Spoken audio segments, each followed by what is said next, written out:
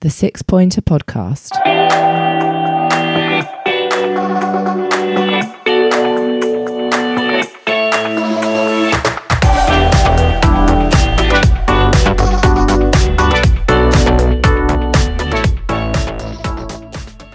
Hello and welcome to the 6 Pointer Podcast, away day special. The away days are back. It's been a long time.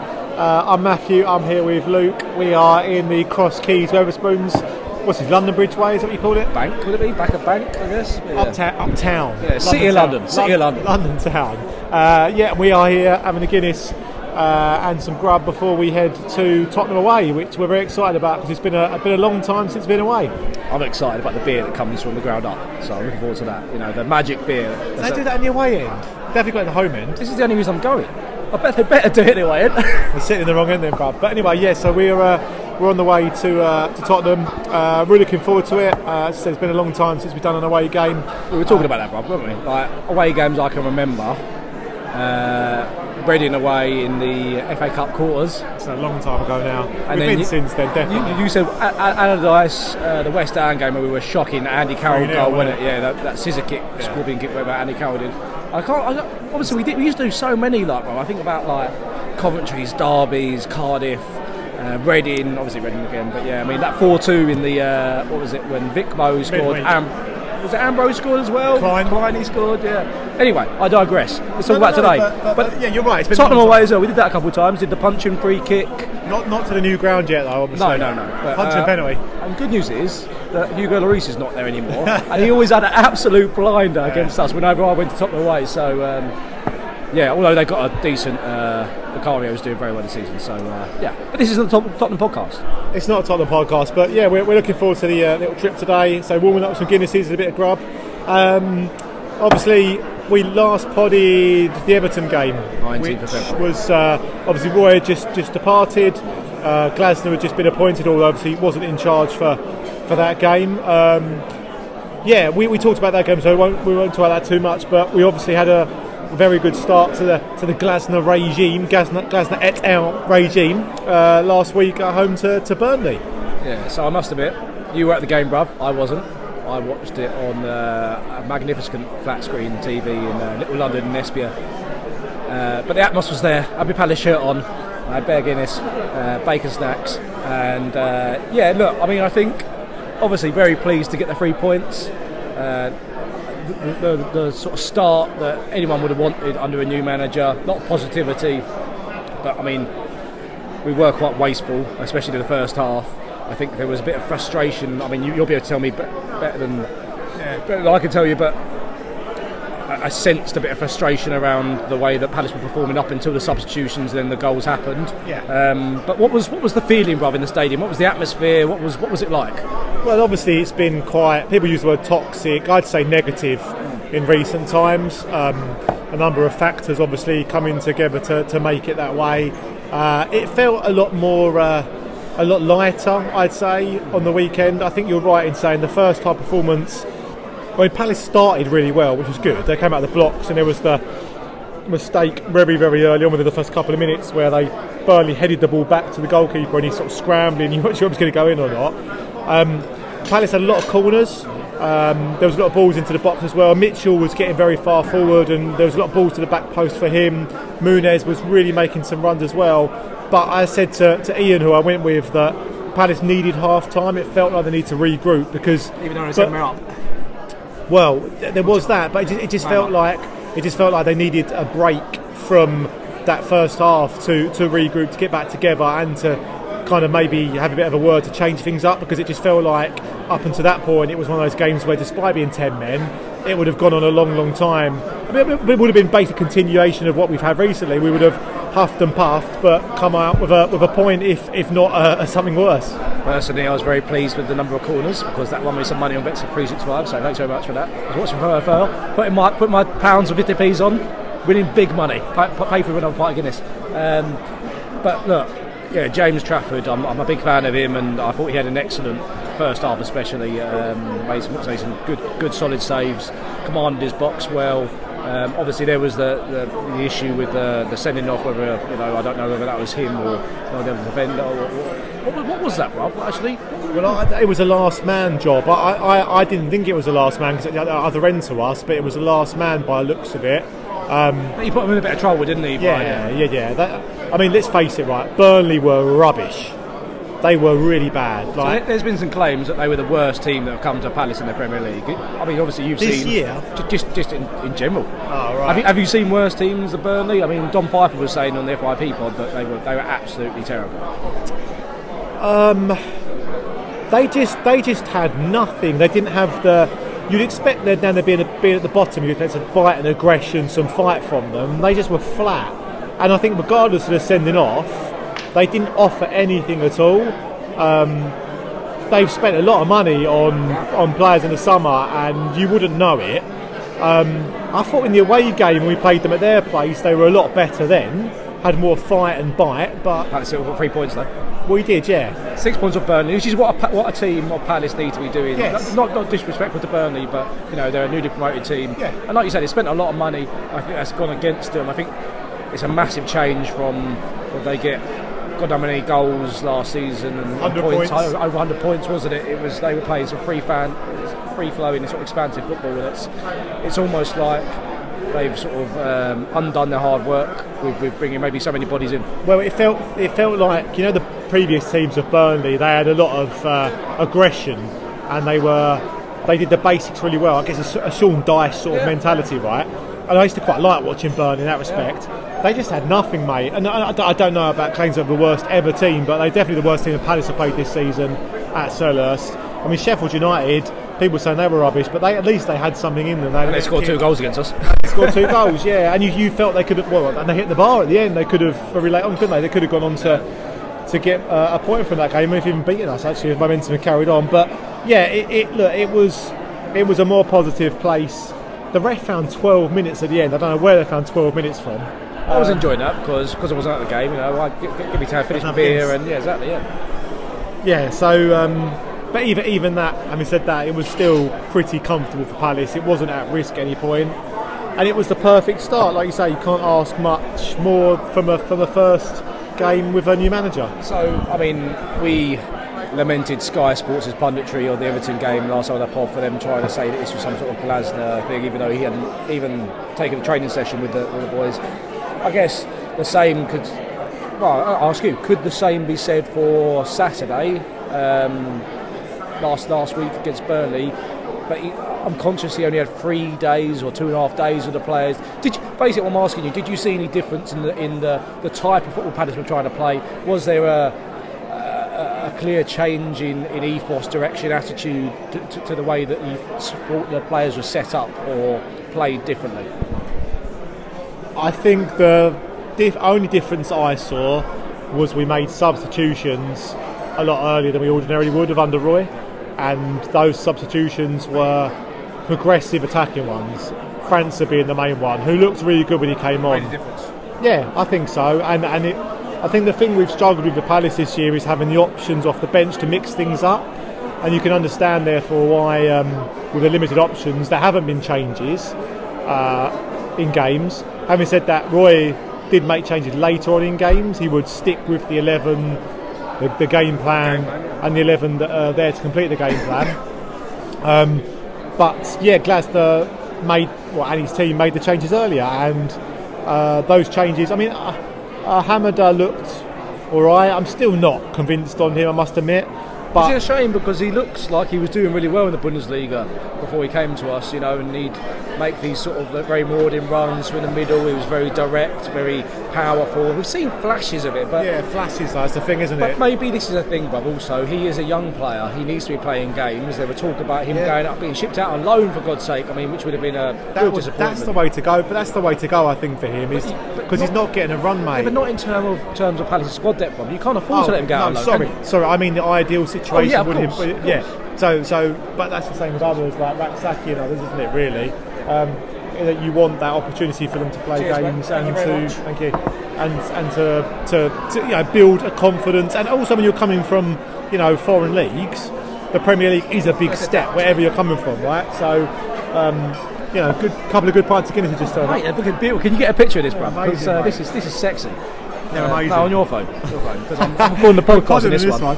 So, yeah. But no, it's interesting what you say about options off the bench and things like that. So you must imagine, right? Because Glasner talked about when he came in. Looks sexy. Glasner talked about when he came in. The Guinness. Glad to talk about the Guinness. I'm being distracted by the Guinness. It's fucking sick. That, And he talked about how there was talks in the autumn about him coming in the summer, and that deal was sort of like, I don't know, gentleman's handshake, whatever. It was a done deal, and this had been brought forward. You must think that you talk about options.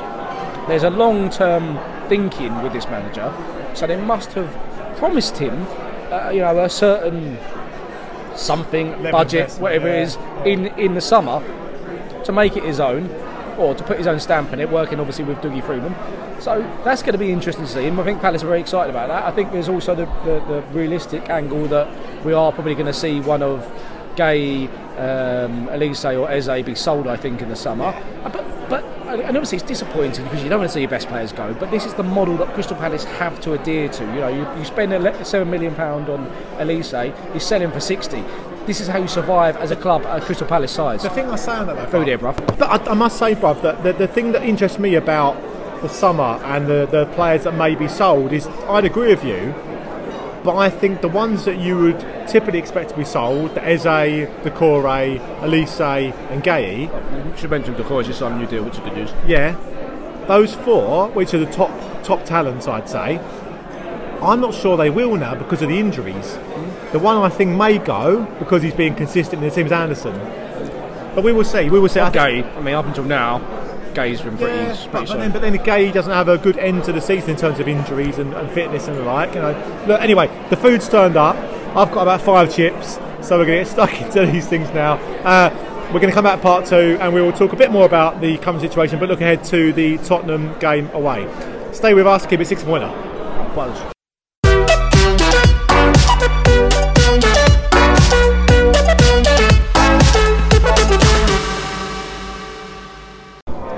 Welcome back to part 2 of the 6-pointer podcast. We have had our grub, not satisfactorily fed because the chips, there was 10 of them, but So it's about being cheap, bruv. My meal was lovely. Thank you very much. I paid extra for the chips, mate. Stop going on about it. It should have been sufficient. Let's get on with it. We've still got our Guinness, it's all good. So we're going to head off to the game soon, but we thought we'd come back and finish our part 2 of the pod. Going to look ahead to today's game. So look, we talked about Burnley, we talked about the fact that things were different with a sense of continuity and other things. So areas of change, but I think we might see some more today. What do you think in terms of, I don't know, team lineup, formation, starting 11 that might be different today than we saw last Saturday? I don't know if there's much merit in us talking about the starting 11, but because we're 51 minutes away from the starting 11 being announced. This is going to go out after the game. But look, there's been rumours that Eze might be back. Gay's obviously out for a bit longer. Don't know about Elise. I wouldn't imagine he'll be back for a couple of weeks left. But I mean, look, if Eze is back in the squad, I sort of stressed that on the bench. That'll be good. This is the thing though, bruv, you say that, that's why I mention it, because actually you could argue why change a winning team. They just won 3-0. There's that point, but also, bruv, you mentioned about the substitutions making us look a bit more attacking and a bit more sort of productive going forwards. I think though that if France had got his assist, and what was 2 assists, isn't it? Because the penalty counts as assist, doesn't it, as well? So there's a case there for the manager to set a precedent and say, look, if you perform well, you're in the team. And I think that's potentially something we could see. Obviously, with the caveat that we're Tottenham away, that haven't won since 1997 with Neil Shipley scoring the winner there. But I don't think he really cares too much about that. He was asked the question in the press conference yesterday, which I watched, and Shipley? Yeah, Neil Shipley was asked that question, and Oliver Glasner was pretty nonplussed by the whole sort of thing. So look, I'm sort of half conscious of the fact that Palace's record at Tottenham hasn't been great. But, this is the first away game I've been to for years, bro. I'm hyped. I mean, it's not just the Guinness coursing through my veins right now. It's excitement, not sexual. We just had the pond there, couldn't we? That's me. I think what's interesting though is, I say, like, would you change a winning team, a starting 11? I'd like to see if Eze is fit to play. I'd like to see him from the bench, bruv.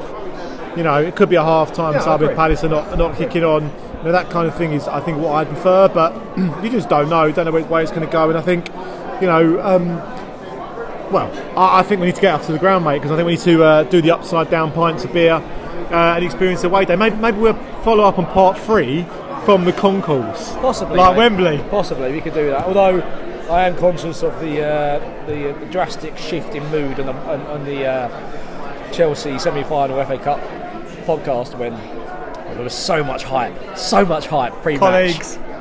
And comes back with Kev's there. And I welcome to the 6 podcast. By the way, we are trying to arrange a pod with Kev, which is very difficult because he's a very busy man. We are.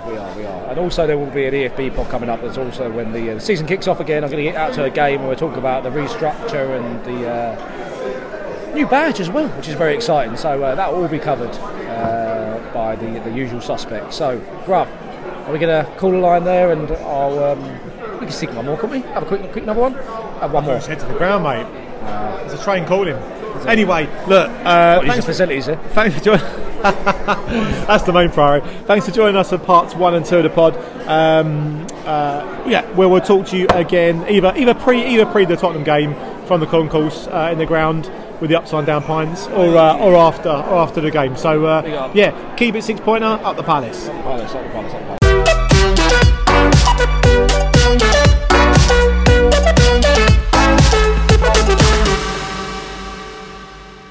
Hello and welcome back to part 3 of the 6-pointer podcast. We normally say immediate. It's not immediate, is it? It's like an hour or so post-match today. After a very brief run to the White Hart Lane station, a cross under the tunnel from Liverpool Street to London Bridge, not being able to get another pub, getting into one pub, and then we've got a Guinness, and we're here. Yeah, there you go. That's a narration of events. So look, 3-1 to Tottenham. Palace backs to the walls for most of the first half, it's fair to say, and then second half pretty similar. Set up really, a goal against them on a play, Eze blinding free kick, and then it was a case of hanging on, could we hang on, and substitutions probably undid us. Yeah, I mean, look, first off, I said to you, brother, a number of times that I thought we looked really resolute. I thought we looked good. We were frustrating Tottenham.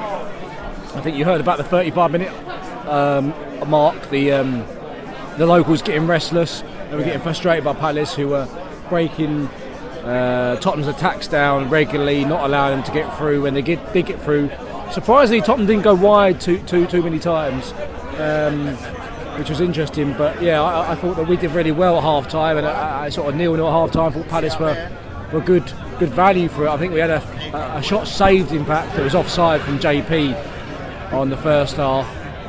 Sam Johnson obviously made a good save one-on-one with Timo Werner as well in the first half.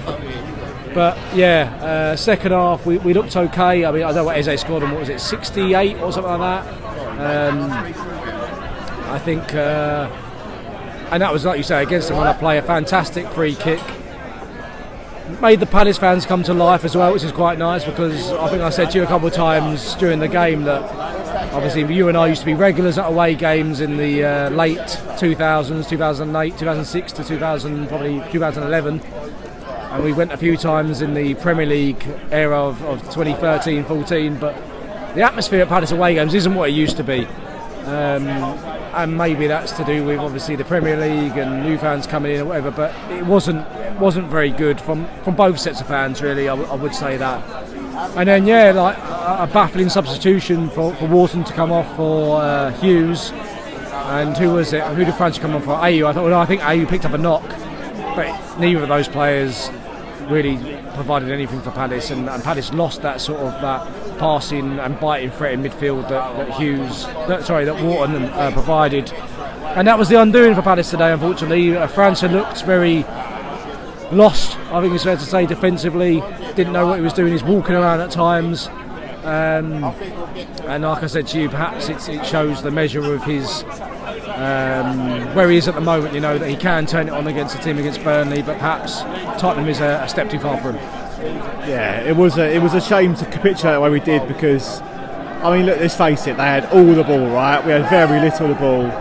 It was a case of hanging on, and could we hang on? And I think you're looking for the substitutions to solidify and progress you rather than the other way around, and unfortunately they put us back, didn't they? And the goals at 77, 80 and 86, I think it were, they're coming in quick succession. And we have to mention Joachim Andersen, who was culpable for at least 2 of those goals as well. He's not been at his best this season, and didn't cover himself in glory today. Yeah, it was a shame, because it was a case that we could hang on, I thought, but yeah, just felt he probably learnt a lot today, Glasner, in terms of what he's got to work with and the changes he has got to make to stay in games. It's probably a learning curve for him and the team. And also welcome to the Premier League, because let's be honest, I don't think the game against Burnley last weekend was a Premier League game. I mean, I know it was in sort of name, but really it wasn't really. And today you saw Tottenham Tottenham turned it on in the last sort of 20 minutes or so, and they were cut above. They were an impressive stadium, we've got to say. Poor atmosphere, but an impressive stadium.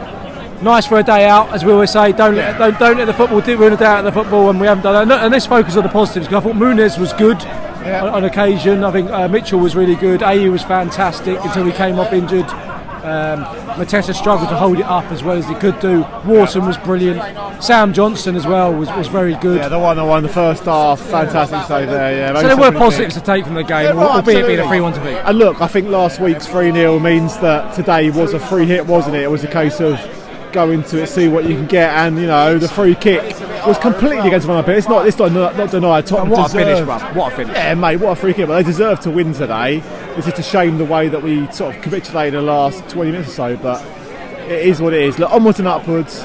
You only hope that with experience Glasner learns how to perhaps see out a game and shut up shop a bit better than we did today. I don't think Francis should have been brought on. I think Mateta was blowing, and perhaps him for Edouard was the change, although you can understand keeping him on because he's the only man that can hold it up, even though he's not brilliant to hold it up, but he can hold it up.